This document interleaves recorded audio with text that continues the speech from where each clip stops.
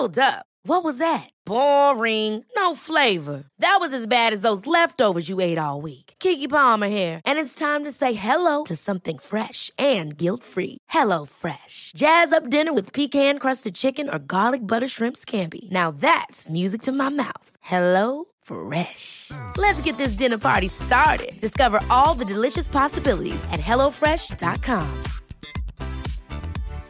Here's a cool fact. A crocodile can't stick out its tongue. Another cool fact, you can get short-term health insurance for a month or just under a year in some states. United Healthcare short-term insurance plans are designed for people who are between jobs, coming off their parents' plan, or turning a side hustle into a full-time gig. Underwritten by Golden Rule Insurance Company, they offer flexible, budget-friendly coverage with access to a nationwide network of doctors and hospitals. Get more cool facts about United Healthcare short-term plans at uh1.com.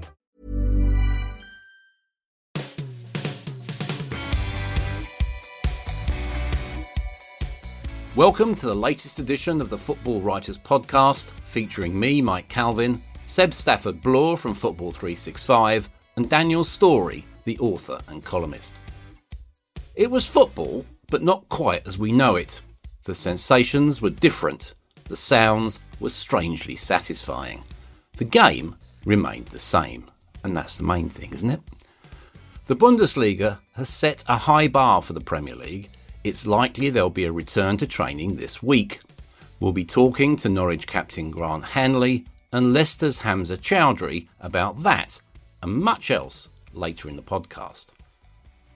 But let's begin with the impressions and lessons of the weekend. How was it for you, Seb? Slightly strange, but I actually enjoyed it, Mike. I might get slaughtered for this, but I just love having it back. It's obviously, without crowds and without fans, it's a very different sport. But then I fell in love with the sport first, the actual mechanics of the game. I am a fan of football, and I was actually pleasantly surprised by the quality of play because the game in Germany's been on hiatus since the middle of March, and they haven't really had a pre-season in the normal sense with competitive friendlies and long sort of conditioning programs. I was actually pleasantly surprised by the fluency and the caliber of some of the moves and the quality of some of the goals. It is odd, but I went into it with the mindset that I'm determined to enjoy it because this is going to be the new normal for quite a long time. That isn't to disregard the obvious issues that there are and the sort of the oddity of hearing players call to each other and hear sort of coaches from the technical area or to hear the extra loud clunk from goal nets. But I think this is what we're going to have to get used to. And so I think we're presented with a fairly stark choice. Either accept it and leave some of these grievances at the door or don't watch at all. And I would always want to watch, I'd always want the game under any circumstances. So I was optimistic with caveats. Yeah, it was a bit like watching a game with the mute button on, wasn't it? I just thought it was quite interesting that almost because you maybe concentrate a little bit harder, you get a greater appreciation of maybe the skill involved or the movement. That first Dortmund goal was wonderful in the fluency of it, and perhaps maybe some of the subtleties of that move would have been missed in the the great hubbub of a big derby. What did you think about it, Dan? I think it was strange. I think it was very different. I think it hammered home to me that we're going to be without supporters for a long, long time. We keep hearing this phrase "new normal," and this is going to be football's new normal, and we're going to have to get used to that.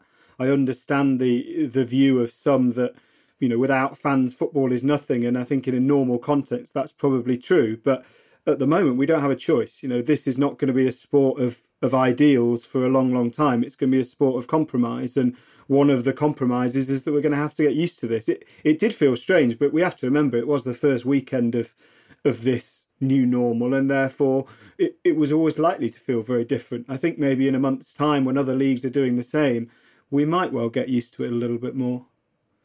Yeah, I suppose we could make it less sterile. I'm thinking about maybe putting huge flags out, maybe shirts on seats. I know that was done yesterday. I thought it was quite interesting. That was at the Cologne Mainz game where they talked about a ghost choreo made up of shirts and scarves lent by the fans to the club. People are searching for ideas. Now, I hate the idea of piping in fan noise. I just hate it. I just think it would be so artificial. But there was one really interesting one floated by Phil Kitromides, who he basically said, look, let's get the clubs to nominate one fan per match to watch each game. Now, obviously, there are all sorts of practical things. It could be a bit maudlin. But is that something? Has he got something there, do you think, Seb? He does. I mean, good luck trying to find that one fan to watch Mourinho's Tottenham. But yeah, I think it could be quite fun. I mean, it depends. Be his son, by the way. I think it depends on how you build around the idea. So what are you doing with that fan? So you're going to take lots of pictures of him and show him on camera a lot during the games. Are you going to mic him up during the games as well? Are you going to ask him what he thinks in the television coverage afterwards? We've covered this before, Mike. I think there's a line here. You got to be really careful with anything artificial that you put into the stadium, because at a certain point, beyond the tipping point, the more you're trying to make it look, seem and feel like normal, the more people are actually going to miss it. So over the weekend, I caught the end of a South Korean game in the K-League, which alongside being commentated on by someone from Yorkshire and with piped in crowd noise. I mean, the whole thing was a really strange spectacle. And even these things which are designed to comfort you, so the piped in noise and the sort of the monotone sound of fans in a stadium, not rising or falling or getting more excited or more, anxious. It was just a noise. Now, these things, they kind of almost add to the oddity of everything. And so you do have to be careful. But a fan would be fun. I think it depends who it is, though, doesn't it? Really, because if you got the wrong fan, that's, I don't know, that's not going to go well, I don't think. One of the interesting things on this piped-in noise idea, which I agree with you, Mike, in terms of in the stadium, but I wonder if maybe that's something that broadcasters could do off their own back, because, it's a very different experience anyway, watching a game at the ground as opposed to on television. But with things like the Bundesliga and now, let's face it, the Premier League moving forward indefinitely, we're not going to be at ground, so therefore it's going to become a purely TV spectacle. I wonder if maybe that's something that you wouldn't have it piped in the ground, but you could have kind of overlaid by broadcasters to make that televisual experience feel a little bit more normal. It's one of those things that I wouldn't know until I saw it, but I think that might be worth considering in terms of making that armchair experience feel a little bit more authentic, perhaps. Yeah, I think they're trying, or they're talking about something similar in baseball in the States to do with that. And actually, to be honest, I don't know about you guys, but I actually almost appreciated the commentators even more at the weekend. Ian Darke, I think it was, said on social media that Paul Dempsey was commentating on the Dortmund-Schalke game. And he basically had the guy from Tesco with his online delivery of groceries knocking on his front door. And so he was thinking, do I go and get my, my strawberries, or do I go and keep commentating on this? So, yeah, it was a strange old time, really. I suppose, and you touched on it there, Dan, the success or the perceived success of the Bundesliga coming back will increase the pressure on the Premier League to do so, won't it? Yeah, it will. And I mean, I think the Premier League doesn't need any added pressure, but it's certainly going to get some. Germany was always going to be the blueprint for the rest of Europe. And we have to say that part of the success was the match day, which went pretty well, and I'm glad it did. The other success that they rely upon is this week, which is the testing programme post-matches, because if there is now a spate of positive tests, then serious questions will understandably be asked. But in terms of the match day experience, I think it set, as you said at the start, it set a very high bar. I don't think that any league can beat that. Everything seemed to go well. The face masks, although weird to look at, was completely understandable. The goal celebrations, these kind of socially distanced goal celebrations, created an image which I think are going to become kind of iconic for the next year of the game.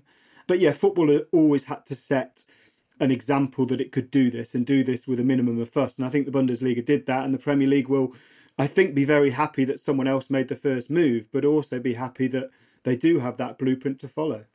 Yeah, I suppose, we're all beginning to sift through the weekend. One thing I think will probably be significant is the fact that there were, I think it was 8 muscle injuries in the 6 Bundesliga matches that were played. That then gets to the heart of the physical demands on players. Obviously there will be an urge to rush back as soon as possible. You know, there's some talk about a training return this week, and then also games. Well, pick a date at the moment. You know, June the 12th, June the 19th. You know, the more cautious people are saying June the 26th now. That's going to be a key decision, isn't it? Can we get players, you know, maybe not performing at optimum levels right at the start, but can we protect them from getting these injuries? What do you think, Seb? Yeah, I think so, Mike. I think it's also about what kind of concessions we make after that start date. So, I mean, when the Premier League resumes, it's going to be dictated by, yes, how the Bundesliga performs, what kind of testing, what the testing reveals this week, but also when it wants to finish, because this is a race against time. This is a move of convenience. So I wonder, you know, is it smart potentially to play more games in the evening? Because obviously we're going to be playing through the summer. So we can't do that much about the stress being placed on players' muscles, apart from adding an extra 2 substitutions into the legislation temporarily. But can we make it cooler? What can we do around the games and the conditions around the games to aid recovery times? I'm not really smart enough to answer that question. I don't have the requisite knowledge. But yeah, this is going to be an issue, because we could have a situation where, don't forget, whilst these players have been in lockdown, they haven't lived exactly like us three. I mean, in the sense that they're not ordering off Deliveroo every night and, you know, putting on 5 kilos. But even for a professional athlete, trying to maintain some semblance of, you know, elite condition, it's going to be absolutely impossible. So it's not like a pre-season where you come straight in and you've been building up in warm weather, and you're going to get a few muscle tweaks in August and September anyway.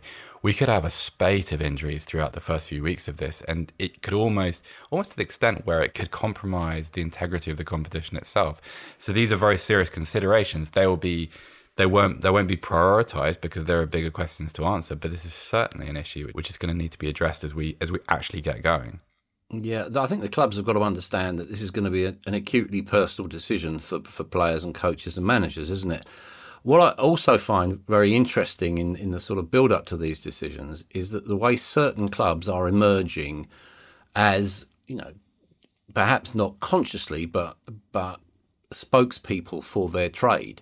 You know, Brighton have been, you know, been on the front foot in PR terms. I find Watford's stance really quite interesting. You've got Troy Deeney, who was very direct, which is pretty unsurprising since he was entirely in character. Nigel Pearson obviously was raising doubts as well.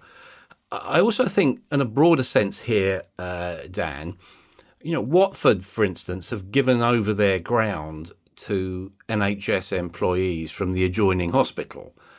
Do you think almost a new sort of social contract is starting to emerge here?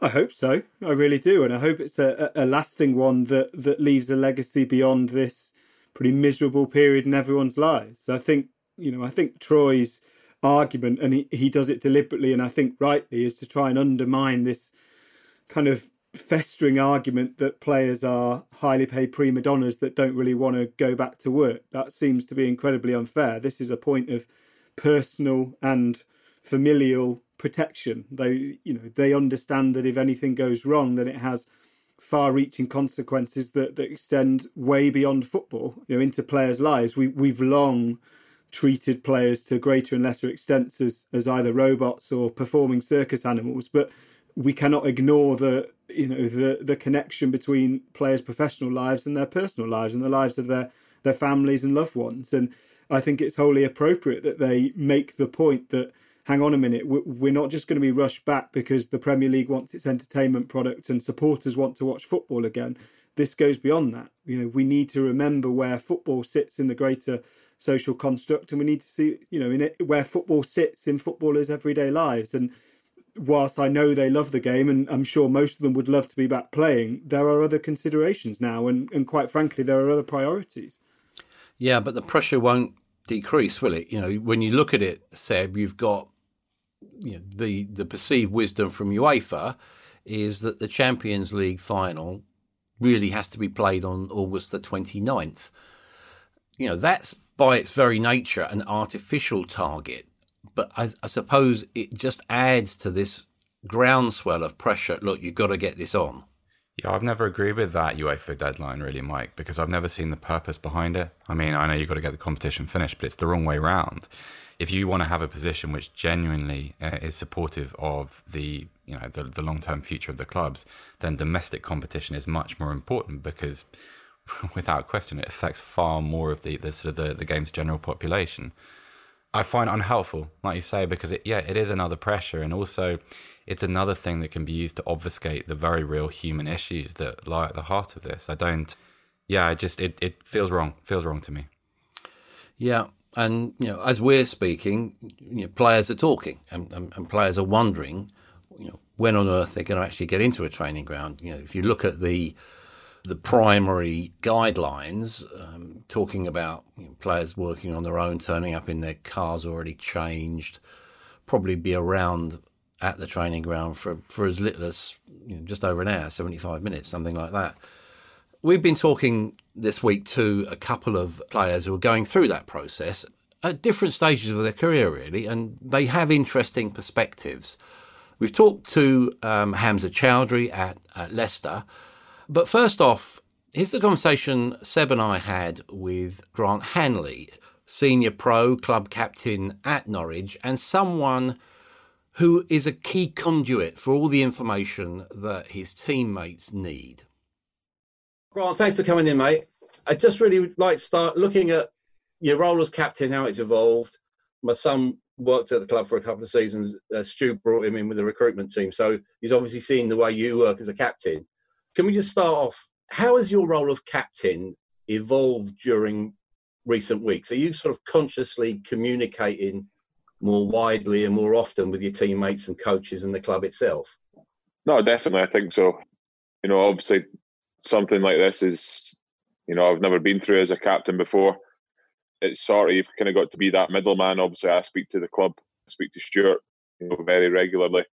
So in terms of being that middleman and, going back and feeding back information to the players, that's sort of been my job. And I think it's important, obviously as a captain, I've got to try and do the best for the players and hear the players and know what their opinions are.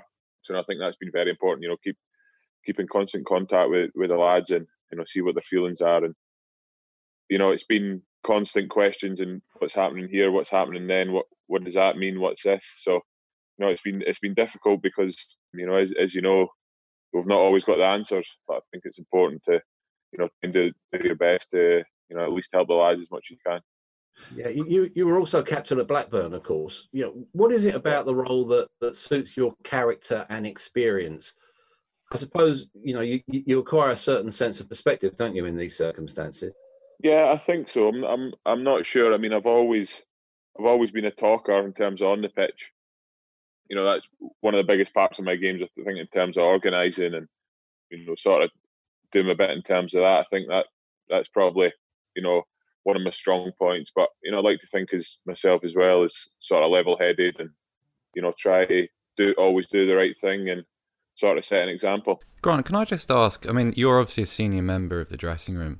Is your role accentuated with the younger people? Because obviously you've got some guys at the club who, within this lockdown situation, some of them might be living by themselves for the first time. Some of them might be going through what's a difficult situation for everybody without the support of friends and family.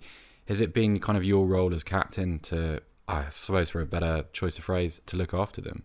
No, I think so. But, lads are, I think we've got a good group of lads in terms of they're all sensible young men and, they know what's right and wrong. And I think they can look after themselves to a certain extent. But like you said, we've got a young dressing room, so there's a lot of young lads there. So it's important that we're all keeping in touch and we all, do our best to help each other and keep in contact.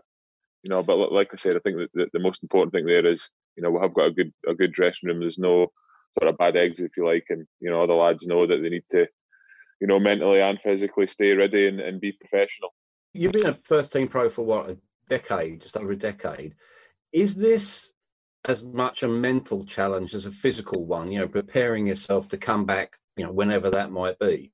No, definitely. I mean, it's been tough. It's been tough on everyone, the whole country, the whole world, really. Mentally, it's been tough. It's something that we've never been through before.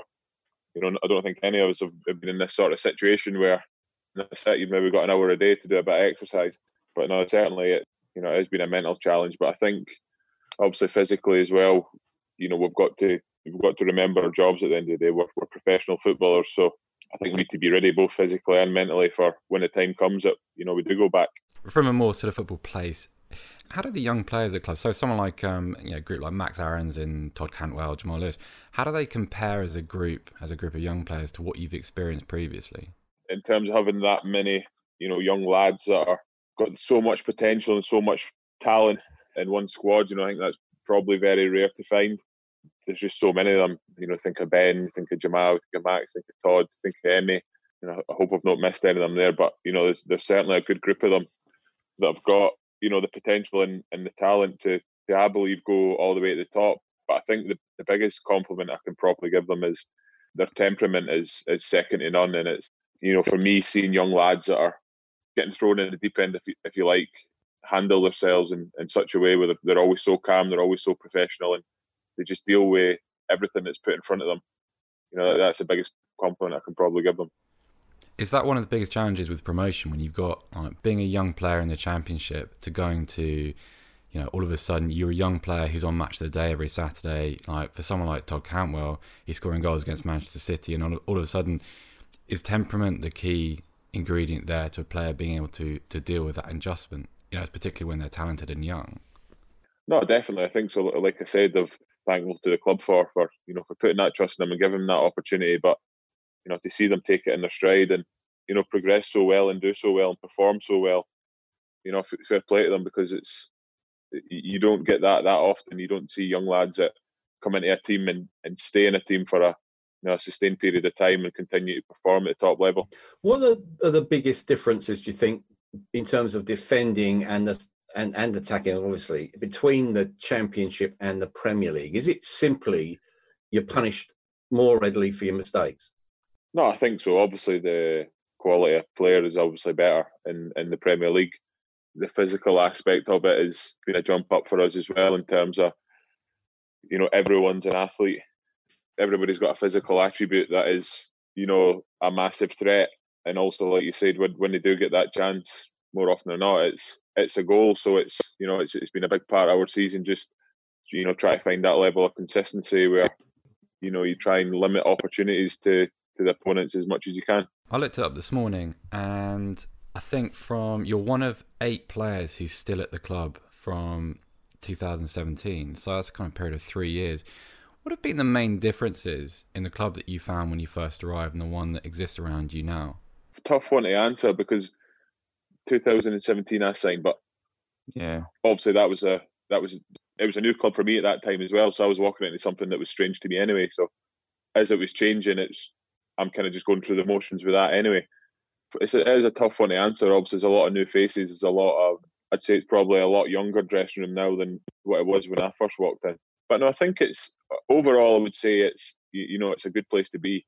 I think as soon as I walked in the door, I got the feeling of the atmosphere and sort of the culture around the place that Stuart's kind of drove forward since I've been here, in terms of being in it together and sort of family orientated. I think that's a massive part of the club, and it's a massive part of playing here. As a player, as a senior player, is it a different experience working as a head coach stroke manager? It is. I mean, in terms of the football side, obviously, the manager is sort of totally in charge there. But in terms of having a sporting director, it's something I've never done before, and I've never sort of worked as closely with someone, if you know what I mean. I think I'd like to say, I think Stuart would probably tell you the same. We've got a really good relationship, especially throughout what's been going on recently. We've been in constant contact, but even so, on a day-to-day basis, he's constantly at the training ground, so you've sort of got that relationship already because you're seeing him every day. With Daniel Farke, he refused to change Norwich's style. The temptation obviously was maybe to tighten up and make it more defensive in strategy. How did the squad or the group feel about that as a collective? I think fair play to the manager, because he's got his beliefs and he's got his philosophy, and that's what we stick by. And because we've had success doing it that way, the players buy into that, and we understand and we appreciate that. If we want to be successful, this is the way we've got to do it. And as a final point, what do you think will be the key factors in Norwich staying up if and when the season resumes?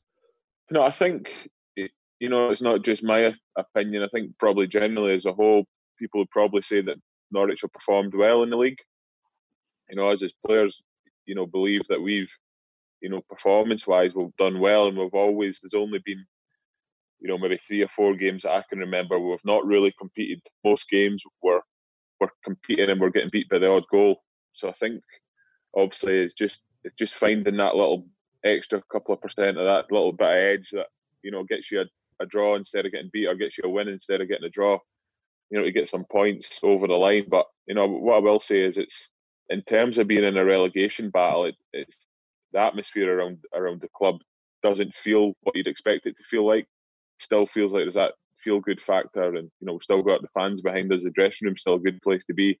We're definitely created the right atmosphere and, the right working environment to be able to achieve what we want. And it's, that's just up to the players to get it right on the pitch and get the points that we need.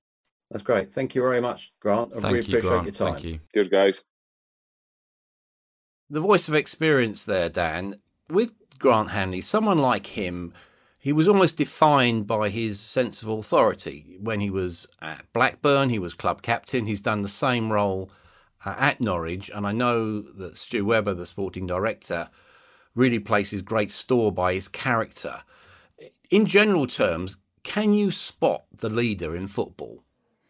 I think you can anyway, and I think you can much more easily at a time like this. I think as football supporters, we're used to that vision of a captain being, the kind of chest-beating, crowd-motivating leader. But actually, it goes far, far beyond that remit. And every footballer you speak to will say exactly the same. A captain isn't judged generally by what they do on the pitch, although that clearly sometimes happens in crucial moments of crucial seasons. But they're judged by how they raise everyone and treat everyone around them. And at a time like this, that has never been more important. I would suggest that nothing that Grant Hanley does now, and any club captain in the Premier League does between now and the end of whenever the season finishes, will be as important as the work they've done in the last month, which is keeping contact with players, helping younger players, just offering a voice, offering an ear to players who need some moral and emotional support. And that work is very easy to overlook and almost impossible to measure, but do not be tricked into thinking that clubs don't appreciate it. Yeah, what struck me about him was his level-headedness. It's interesting talking to people at the club, Seb, that they actually felt the benefit of him more in the promotion season, where he was injured early, couldn't get back into the team, and yet responded as almost like a rallying point in the dressing room. I also thought it was very interesting, I don't know what you feel, that he said, look, this doesn't feel like a relegation dressing room. The dressing room, can you read that dressing room and can you rely on it? I don't know. I mean, it's for an outsider, it's a really hard question to answer.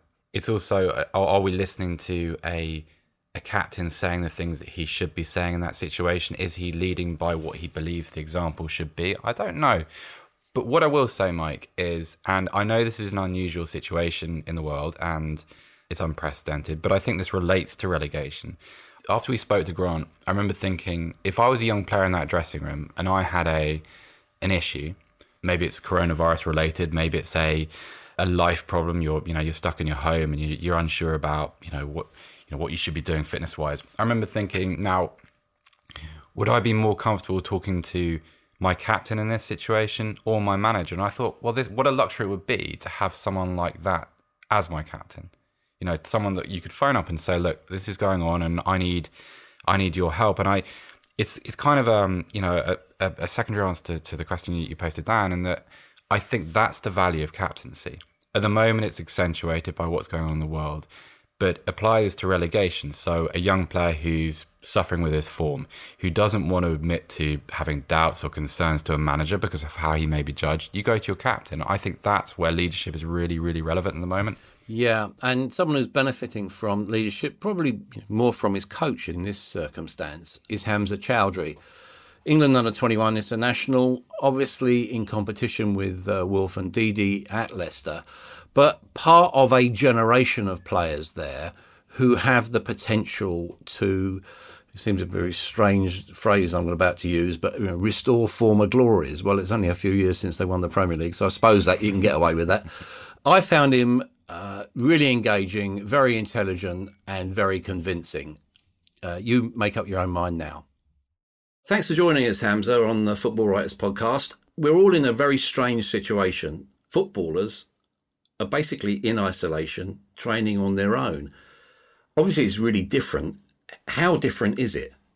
It's been crazy, really. I feel like it's been a completely new situation, but I feel like for us, it's been different because normally we're told to be somewhere at a certain time and this is what you're going to do and this is exactly what you're going to do. So to sort of drag yourself out of bed in the morning and have to motivate yourself, it's been difficult because it's so new. I feel like the gaffer and the club and the sports science at Leicester have been really good and made it really easy and set out different exercises to do. So they've kept us on our toes and kept us fit. Yeah. What are you doing sort of aerobically? Aerobically, I've got a treadmill and there's quite a few fields near my house. I've got runs set out for me to do. So they sent out as a little box full of cones, power bags, etc., stuff like that. So it's been really easy for us to set out. How quickly do things like technique subside? So like when you come back to training properly, what's the drop off for you? Like not having that kind of regular ball work with teammates. What's that like? It's difficult because obviously we were really at the back end of the season. I think we had 9 games to go. So it all becomes so natural to you because you're working it every day for the last 6-7 months. So it'll be tricky, I feel like, when we go back. But within them drills and exercises they do, they give us little bits of ball work to do. I know it's difficult and it's never going to be the same or easy to keep it competitive, but it's just to try and keep your feet on the ball, get as many touches as you can. So it's not alien to us when we go back. What sort of things are you missing? Is it just the sort of the competitive edge, the adrenaline rush of a match, or what's the specific things that you miss? I feel like it's the camaraderie, it's the banter that the boys have in and around the training ground. It's crazy, really, and especially in our dressing room, we're a real close-knit group and we actually get along and do stuff outside of football together. So in that way, it's been really difficult, but we've been trying to communicate as much as we can over WhatsApp and text messages and whatnot. But yeah, I've really missed that. Yeah, because that does define your group, isn't it? You're all of a similar age. You're, 22? You've got 7 or 8 guys around your age group together. How does that help you personally? Is it almost like a sort of band of brothers thing going on? Yeah, for sure. If you ask any of us that, we're all close. But it's not only the ones that are younger. I feel like the older boys, the likes of Casper, Wes, Johnny, the older heads, are just as close, really. Go and speak to them about whatever and anything at whatever time, to be honest. But we've got a really good group. But the boys that the younger, we've got like really similar interests. So like you say, it's so easy to go into football. It's something that you wake up and sort of look forward to. And I can't really say anything else apart from that. Us in the media, sometimes we talk about when you've got like a young clutch of talent like you do at Leicester, we talk about kind of that almost as a homogenous group. I know you've spoken there about what it's like socially, but when you experience things for the first time within a season as a group, is it helpful to have each other around? So you have a bad defeat or you've had a good win. Do you feel yourself growing as a group when those kind of things happen? Yeah, for sure. For many of us, like you say, because we're so young, it's new experiences. So you don't really know how to react. So it's so important and so helpful. Like I say, like Bard, Johnny, Wes, Casper, they talk to you through the situation, especially the manager. So for them to tell us that it's okay to lose games and okay to react and get emotional, or it's not. In some instances, that's not the way to react. I feel like that's really important for us and for us to take in our careers. Is that like stuff like when you make steps in the game, like where you play for, you went to the under-21s last summer, and is that the same? Like you have people to kind of to lean on to find out what making those little journeys is going to be like for you? Is that kind of another useful bit of it? Yeah, for sure. I feel like if you speak to anyone that plays sports, they've got that mentor or a few people that they can go back and relate to and just really just to let go, let loose and tell them how you're feeling, because it's new experiences and it can either really beat you or make you. So in that sort of aspect, it's really good to have them people around. Yeah. Can I take you back to the first day that you walked into the training ground? You're 7 years old. You must be looking around and thinking, wow, what is this place? If you had any advice now to offer that 7-year-old who walked in for the first time, what would it be? Enjoy it. the atmosphere at Leicester and what we've got at the club is really special. And a lot of the boys come through not feeling the pressure as such as the likes of Man City and Chelsea and the big clubs, and at young ages to enjoy it really. And to be honest, that's a lot with my family. They didn't really put pressure on my shoulders. It was more of me enjoying it and letting off some steam in the early days. But obviously later on it gets more competitive and they really keep you grounded and make you work hard. What's it like working with Brendan Rodgers as a coach? What do you think he's added to your game? A lot, to be honest. He's brought in so much stuff that I almost knew I needed to work on, but he's helped me work on it specific to my game and game understanding and game management. He sits down with me in his office and takes me through clips and analysis and stuff like that. And he's got really good backroom staff, the likes of Chris Colo and Sads, that take out the day. And we do extra sessions the majority of the days after. It's 5 minutes. That's all it takes, really. But you see yourself building in games and you see pictures and images that you didn't really notice before. The first time I saw you play, Hamza, I think it was, I think you played almost like as a fullback. I think I've seen you play in central defence, in holding midfield and slightly further forward. What's your favourite position to play? Before this manager came in, I would have definitely said as a holding midfielder, but I enjoyed maybe playing as a number 8. But I don't know. It's a difficult question, really. Maybe an 8 or a 6. Depends on the system we're playing and who we're playing against. But no, it's difficult to say. What have you learned in competition with Wilf and Ndidi? You have to put it in every day. Wilf, relentless. Honestly, every day it's just again and again and again. And I feel like that's what you have to be to get to the top level. And that's sort of what the manager's trying to drill into us as young boys, is that there's not one day that you take your foot off the pedal. You've got to work as hard as you did the last day, if not harder. Is that definition of professionalism, though? For sure. Yeah, there's, like I say, there's loads of the older boys and they never let their standards slip. So competitive, and it makes training interesting, and it gets feisty at times, but I feel like that's what you want, especially as a manager. You want to have players in certain positions that give you problems that you don't, the choices that you don't really want to make. So no, it's a really good environment for young boys to be coming through it. Is it helpful for you, for someone like Wilf Ndidi? Like, okay, he's probably not as widely acclaimed as he probably should be, but is it really helpful to have someone in a similar position to you who's setting such a high standard? Does that give you, not just in terms of like how you apply yourself in training, but in terms of the level of performance? Is it just useful to have that as a barometer? Yeah, for sure. Training and playing with him is something that you need to take into account, and you need to watch him and take into specifics and learn from him, and also, because he's competition, learn from his mistakes and see where I can improve and where he's maybe not so good at, and vice versa. But no, to see him, I feel like we've watched him for the last 2-3 years, especially being at Leicester. So we always knew how good he was and what his attributes were. So I feel like because we've done so well as a team, maybe the media and other sources have maybe concentrated on him a little bit more this season. How good do you think you can be as a team? What are the limits, the realistic limits of your ambitions, do you think? I don't really feel like there is a limit to what we can do. I feel like this is the manager's first season. We've got a very young team, and we were so disappointed when we didn't let it slip, but we slipped off a little bit, and the gap between us and Man City and Liverpool grew. I feel like it's such a learning curve for us, and it's better that it's happened now in his first season. But the infrastructure at our club and the owner, going down from the owners to the managers to the players, the staff really are so amazing that I don't feel like there's a limit to what we can do. Was there a message from Brendan after those games? I remember covering the defeat at the Etihad.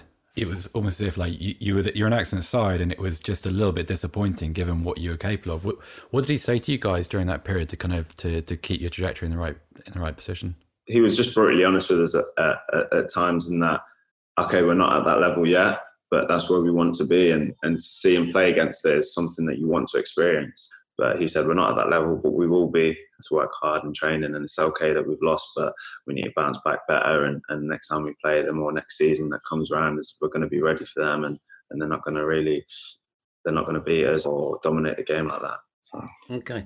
Yeah, thanks for your time, Hamza. There's just one last question. It's a daft one, which is probably our speciality. I talk a lot to players who are undergoing long-term rehab, and a lot of them say, yeah, I actually dream about playing football because I'm away from it. I see the guys in the training ground and everything else. Because you haven't played football for, a couple of months, are you dreaming about football now? I wouldn't say regularly. I think, to be honest, I don't really remember any of my dreams, to be honest. Be careful, Hamza. Don't answer this too specifically. Yeah, no, I don't know. No. Yeah. All right, mate. I told you it was a daft one anyway. Well, thank you very much for your time. Appreciate it. Thank you. Cheers, Hamza. So, Seb, I said before then I was really impressed with him. What was your view of him? I thought he was a delight.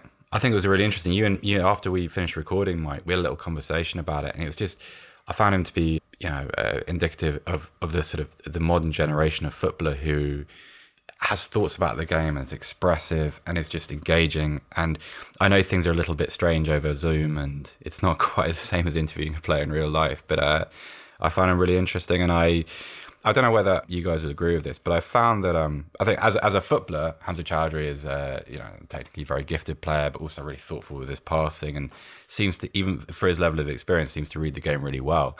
And I felt like that reflected a little bit in his personality. Now, that might be me drawing lines that don't exist, but that's the impression I got. It's kind of, can you draw a parallel between the way a player speaks and responds to questions versus what they are on the pitch and what role it is they're there to perform? It was interesting. Yeah, I get the sense, Dan, that Leicester will continue to improve. Obviously they're one of the surprises of the season as it stands. That idea of a group of players moving together, is very much against modern business principles in many ways, because people do move on from clubs like Leicester. But you've got 6, 7, 8 players around about that sort of 22 to 24 age group. How important is that? Yeah, it's absolutely huge, and it's gold dust, quite frankly, in a game that, as you say, has become incredibly transient in terms of player and manager moves. They've got something that you can't recreate, and quite frankly, you wouldn't want to recreate at Leicester, in that they've got this memory of their former owner, who they are absolutely determined to show the best of, and to make him proud without resorting to sort of twee cliche. They very much do believe that. They believe that everything they do now is to say thank you for what their former owner allowed them to achieve, and they will do everything they can to do it. And that's a very powerful mantra to set out to young players, to say, hang on a minute, you're not here just to earn a big move to a big club. You're not even here just to win a trophy. You're here because we are all committed to this pursuit of the memory of Vichai. And yeah, I think they've got the perfect manager to do that. I think they've got a manager who, while he has an ego, and if that's important for players and managers, you need that, is also absolutely committed again to making clubs the best he can be, and making the style of play the best he can be that he believes in, and making every player pursue that goal wholeheartedly. And, it's very odd in that we've got this dichotomy between the Premier League, in which the very richest have this huge leg up, and yet clubs like Leicester, who sit below that financial elite, can bridge the gap by doing things smartly, doing things cleverly, and still having the financial resources to buy and recruit effectively. Yeah, you mentioned the importance of management there, Dan. We have this existing feature where we ask listeners to suggest their own football heroes. Now, obviously, 99.9% of them are players. But there was one which caught my eye from Nason Nero. He suggested that Herbert Chapman should be our hero in terms of, as he says, the man was a visionary, a pioneer, an innovator. The ideas he had and the ones he implemented revolutionised the game forever in this country. He was a pioneer of modern tactics, numbered shirts, floodlights, pitch marking. His intelligence was decades ahead of his time. Seb, we live in an age, don't we, where the manager is a bit of a matador, really, a media matador. Do we actually underestimate what came before the modern generation, do you think? Some of those legendary managers who were around when we weren't around. In Chapman's case, without question, Mike, because he's a little bit of an outlier. He died very early. He's been dead for nearly 90 years now, but in his career essentially lies the sort of the basis for the modern game. All the things you've mentioned, the floodlights, the numbered shirts, the modern tactics. There are interesting other little bits too. Like Chapman almost believed in kind of dressing room democracy. So he wanted players to have ownership of what they were doing on the pitch, which is a really, really modern idea. In this country, he was certainly the first manager to popularise the WM formation. He was the first to use tactics boards in the dressing room. You know, he basically built a lot of the cliches that exist around the game. For people who are interested, he has a comparison in American sports with Paul Brown, the former head coach of the Cleveland Browns, in the sense that he was a man of innovation. And there's some fabulous documentaries on YouTube about Paul Brown. He invented sort of radios in quarterbacks' helmets and stuff like that. And it's really interesting. And Chapman is that guy in English football, but many, many years before, decades before, which really depicts his level of innovation. I think he's a fascinating character. Anyone who's at a loss during lockdown still, I recommend the biography of his life. It's a fascinating read. Yeah, it's a good book. Very good book. Yeah. Dan, in terms of the managers that you've experienced, both maybe as a fan but also as a journalist, which manager left the most abiding impression on you? There are two that kind of stick out for different reasons. The first is, I was lucky enough to spend a fair amount of time with Eddie Howe and at Bournemouth, and he's a manager who is not without the pressures of modern football in terms of impatience and in terms of the financial penalties of relegation. And Bournemouth are clearly haunted by that at the moment. But he is an incredibly focused man, and we talked about Chapman as this kind of almost the first manager to wrestle control away from directors and want to do everything himself. That is Eddie Howe. He is someone who wants to, if he believes that changing the breakfast cereal will give his team a 0.1% better chance of winning the next game, he will do that. He is absolutely obsessed. And the other one more recently I met was Danny Cowley, who is just incredibly intense, is absolutely obsessed and addicted to winning, or at least trying to win it in any way possible. Is again, when you meet these managers, you realise, again, we said it about captains, that you see what they do on the pitch. The same is true with managers. You think, well, he's not very good at making substitutions, or he doesn't shout at his players much on the touchline. But you get some insight into just how much these people dedicate themselves to their craft, and just how much it becomes all-consuming in, not just their professional lives, but pretty much every waking minute of every day. Yeah, well, I can remember with Eddie Howe, I went to interview him for my manager's book, Living on the Volcano, and got to the stadium at 7:25 in the morning, and he'd beaten me to it. I went to see he was going through a game when I popped up to his office about 7:20, something ridiculous. And equally, Danny and his brother as well. I spent quite a bit of time with them when they were at Lincoln, and there's a lovely sort of, and this is not disrespectful, there's a Sunday League flavour to them as well, where, you go into the manager's office, it does whiff a bit because there's sweaty kit in the corner, there's really muddy Adidas girls all over the floor, the coach is making tea and toast. It's brilliant, and that to me is that smell, actually, funny enough, of rancid kit is actually one of the smells of football, isn't it? So there's an authenticity to it, I suppose, Yeah. Talking of authenticity, we've got this series, which is, basically our version of Room 101, the matches that we cannot bear to watch again. I'll throw mine in right at the start. It's the 2019 FA Cup final. Manchester City 6, Watford 0. Now, that's got nothing to do with allegiance or quality. I was brought up with Watford. Frankly, I'm now a distant lover, really. But Manchester City, on that day, they were so good, it was almost pointless. It was a wonderful hat-trick by Raheem Sterling. And to me, someone who was brought up on the grandeur of an FA Cup final, and, the sense that it was the exclamation mark on a season. A game like that being reduced to an embarrassing training game, to be perfectly honest, really got to me, and I'd never, ever want to see it again. Dan, what about yourself? Well, congratulations to you for shunning your non-partisan heart. I'm very much going to put it squarely on my own head, but yeah, I am a Nottingham Forest fan, and Nottingham Forest relationships with the playoffs is infamous. We've been in several campaigns and never got to a playoff final, but the closest we came was in 2007 when we won 2-0 in the away leg against Yeovil, and were all set to go to Wembley and transpired to lose on aggregate. We were 3-1 up on aggregate with 8 minutes to go, conceded an own goal and then a header. We had that imperfect hat-trick of own goal, red card and horrific defensive mistake by Wes Morgan to send us out, who would then obviously go on and captain our rivals to the Premier League title.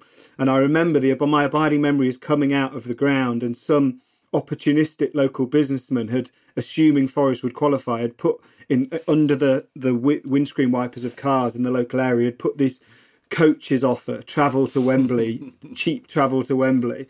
And it just, to be honest, it made people laugh, the dark humour of it. But yeah, I never ever want to watch that game again. You'd like to unburden your souls, Seb? So I'll go back to January 1999 and a cup tie between Oxford United and Chelsea.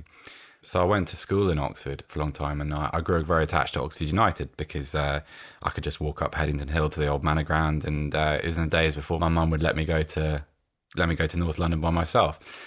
And it was a classic underdog game. It was a very patchwork, financially blighted Oxford United somehow finding themselves in the lead. Dean Windass header at the near post in front of the old London Road end. And they played brilliantly. And then with, I think, about a minute and a half left, having already missed quite a good chance, the 8'9" Kevin Francis stuck out a telescopic leg and very clearly took the ball off Gianluca Vialli. So much so that it actually went out for a throw-in. And I think it was Mike Riley, or it might have been Mike Reed, actually, who the referee rather than the old landlord of the Queen Vic in EastEnders. The comedian. Yeah, that would have been appropriate, wouldn't it? Yeah, and it's one of the worst decisions I've ever seen. And I'm a Tottenham fan, so I've left the loyalties at the door, but it was heartbreaking to watch. It was one of those where it was the kind of injustice which felt perfectly in keeping with what the game was turning into, in the kind of the conspiratorial big club gets everything. And Oxford for most of the 90s obviously were on the edge of a precipice post Robert Maxwell and the unravelling of his finances. It was one of the cruelest things I've ever seen in football. If you can find it, I'm sure it still exists somewhere, but it's one of the worst penalty decisions I've ever seen. And Frank Leboeuf tucked it away, and Chelsea went on to win the replay at Stamford Bridge. The way of life. The way of life. Okay, well, just to pull this together now, our thoughts for the day, really. Dan, is there anything you want to get off your chest? Yeah, and it's something I've said before and probably will say at boring length again. But I think one thing we need to learn, particularly during this crisis, is that the shaming of empty seats needs to stop. We all agree that ticket prices are too high and fans are being ignored as the game kind of dances with rampant capitalism. And yet we seem to play into the hands of those who exclude those fans by kind of delighting in and mocking this triumphant crowing of empty seats. That, empty seats are not a judgment on the loyalty of supporters. They're a judgment on a game that has alienated them from something they love. And if we could only remember during this crisis that there's a lot more that unites us than divides us, we will be stronger going forward as a unit of football supporters. Yeah, well said. Well said. Seb? Yeah, I'll go back to something I touched on right at the beginning. I was really impressed by the standard of football over the weekend, and it made me think, because it made me consider all the challenges that coaches and players have been facing with social distancing, yes, but the kind of the oddity of training and sort of the lack of proper preparation. And yet they were able, over the course of the weekend, I saw 3 really excellent games. I gleefully watched every minute of football that was available to me, and 3 of them were fantastic. And it made me think about the ways in which coaches impart information, but also the way players adapt to it. Because players are always, especially in this country, players are pelted with fairly pejorative assumptions about their intelligence and about their comprehension. For people who understand sort of how many set pieces there are in open play and the amount of understanding that has to go into a cohesive team performance, I think the players and the coaching staff are due an awful lot of credit in the Bundesliga and the Bundesliga 2. They were a real testament to the work that's going on in this weird sort of sterile quarantine centre. Yeah, well, I hope listeners will forgive me the personal note that I want to end with. Mel Johnson, who was my spiritual guide to scouting, called me last night. It was really good to hear from him since we were worried about his health. Thankfully, he was released from hospital himself on Friday. The news, though, he had to deliver cut me to the quick. John Griffin, the Scout's scout, had passed away. He was a warm, wise man who felt the game in his bones. Hundreds of footballers owe their careers to him. He sensed talent through instinct. To give you an example, he realised that Stan Collymore was a latent talent literally by watching him run out onto a pitch. Nothing more, nothing less. He left that game after 20 minutes because he didn't want anyone to realise what he'd seen. Now, Griff won universal trust and admiration, which is very rare in football, and his passing reminds us of football's hidden heroes. They're the scouts who wreck their cars, sometimes even wreck their marriages, for 40p a mile. Now, they've been really hard hit in this current crisis, and I hope, against hope, that they won't be forgotten, because they're really important people. Thanks to all of you for joining us here on the Football Writers Podcast, and please, stay safe out there.